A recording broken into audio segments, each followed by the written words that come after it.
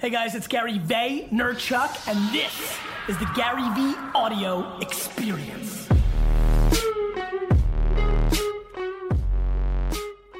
The world of marketing and sales, the world of the business world right now is separated into two camps. People that are conversion-based salespeople and people that are branding and marketing players. I look at them as like short-term versus long-term, and I genuinely believe that it is always my goal to teach people how to be branding and marketing people, while not disrespecting sales, because the upside, the great upside, the life-changing upside is when you think long-term brand and marketing, not how do you make a quick buck. We do not talk enough about the actual impact of a CPM on the brand. There are brands that I no longer buy because they bother me so much digitally and steal my time when I'm on my mobile device. Let me tell you what's the worst thing in the world. A pop-up, a mobile pop-up on a cell phone. It takes up the entire screen. The fucking X is this small. I try to exit, but of course you fucking hit the ad by accident. Back home at the brand and the agency, they're like, yeah, 2% click-through. Meanwhile, every time I click those ads, I literally mentally say, thank you. I mentally say to myself, I am never buying that sneaker brand again.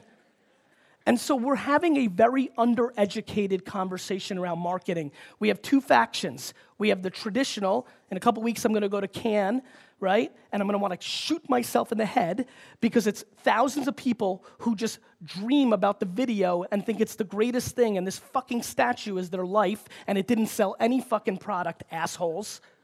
I am very excited for all the creatives here, the people that want to storytell, because the next 3 to 5 years, this group of individuals, us who are in the game today, are going to define what a Facebook commercial is. And I promise you, it will not feel like a television commercial. It will not feel like a branded video. It will feel like a sitcom or a documentary or a music video. It will be something that people want to watch, because unlike television, Facebook gives us feedback, and we can see if people like it or not.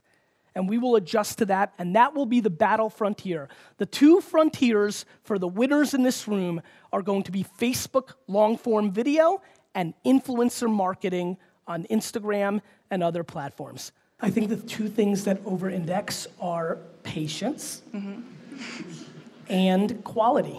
Okay. Right? Like, I think one thing that a lot of us forget is when we're asking people to watch us, we have to be bringing value. And so not everybody is going to build the biggest audiences in the world. So it's a balance between the quality of what you put out and patience. How long have you been doing it? For nearly over 2 years now. Right. So you've been in it. Yeah. It's what's built you a base. Yeah. But the truth is, do you know how many? My Instagram profile has gone from 400,000 to 1.8 million in the last 6 months, right? I've been putting out content on the internet for 10 years. And now, just now, it's starting to kind of happen at a bigger scale, right? And I'm really good at what I do. I think we forget how long of a game it is. I'm pumped that you said 2 years, because for a lot of people here who've been doing it for 3 months and have the same question, it's like, ooh, 2 years, right? But when I hear 2 years from you, I'm like, you're just starting. Right? And so the best thing you could do is change up your content and try things that are different to see if you strike a chord in a different way. You know, I think, so one thing I had to get over was and this will be funny for a lot of you because a lot of you are newer fans, I am not in love with the motivational me. Because I'm scared about motivational content, because so much motivational content in the world is fluff, right? It's just, it's not good. And so I'm much more proud of my tactical advice, right? The video I just made about DMing, I like Q&A because as you can see, I can answer stuff. I'm in it, right? The rah-rah stuff, but I had to get over the fact that in an Instagram world, those quotes and the motivational stuff, that would be the gateway to get you guys in. And then the podcast, or the reason I did Daily V is for you to see how much work it really is. And so you need to try a lot of different things to see what could actually be that boost. But the only thing that's going to work is your content and patience. When you say work your face off and hustle, what exactly are some tasks that you do during the day? I let 0 minutes waste. You know, one of the things, there's a lot of, you don't have to type this part, but like, I guess this is for this, and just, I like the new faces. Like, the thing that I think you learn pretty quickly is like, wait a minute, this is even more ridiculous than I thought.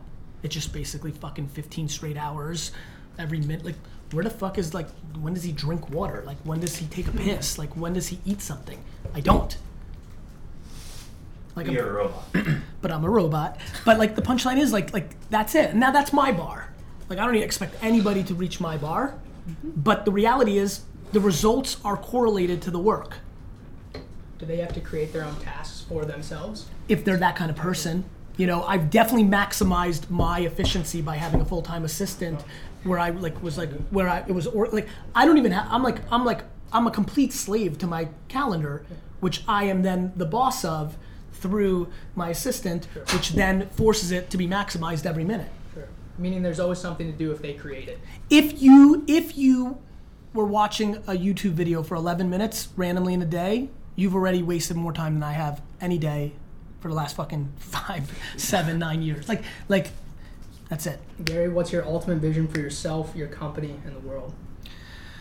For myself, that I have the stunning, my funeral will be attended by far more people than anybody realized. That's for me. For my company, that I build one of the great entrepreneurial media business empires of all time. And for the world, that it continues to do what it's doing, which is at a macro, it always, always, always is better than it was the day before, even if the headlines trick you into not believing that. What advice would you give someone basically starting over at 28 years of age? To realize how lucky they are that they realize they should start over, or how lucky they are that they were forced to start over at an age where they're still a fucking baby. Man, I'm telling you, I've been hot on this. I know a lot of you guys know my content. Like, I'm looking at you guys, especially the new dudes in here. If you guys if you guys knew that I actually think you're my friend and we're the same age, it would fuck with you at a level that you would not believe. If you actually knew that I just think like we're friends, like this is normal, like, right? Like, but I remember my cousin is only 8, you know Bobby, right? Jake. Bobby's only 8, my cousin's only 8 years older than me. When I got out of school at 22, he was in the liquor store too. He was the manager, and I came, like, he was 30, I was 22. I thought this motherfucker was so old. I'm like, this dude is fucking old. Like, right? So like, I sit here and I'm 41 and some of you guys are this age, and I'm like, holy shit. They must think I'm so old. And I think we're friends. It's crazy. It's crazy. What is it about you that... Oh, by the way, where I was going with that was, then you would kick into patience. Like, you would buy what I'm selling blindly. If you knew that it felt that way, and you could do everything you wanted, hook up with girls, like have fun, go to things, like if you knew that it doesn't go away, that actually gets more leverage. If you knew, you would fucking eat patience instead of fucking spit it out. Guys, thanks so much for listening to the audio experience. It would mean the world, and I mean the world, if you could go and leave a rating on iTunes. Your word of mouth is my oxygen.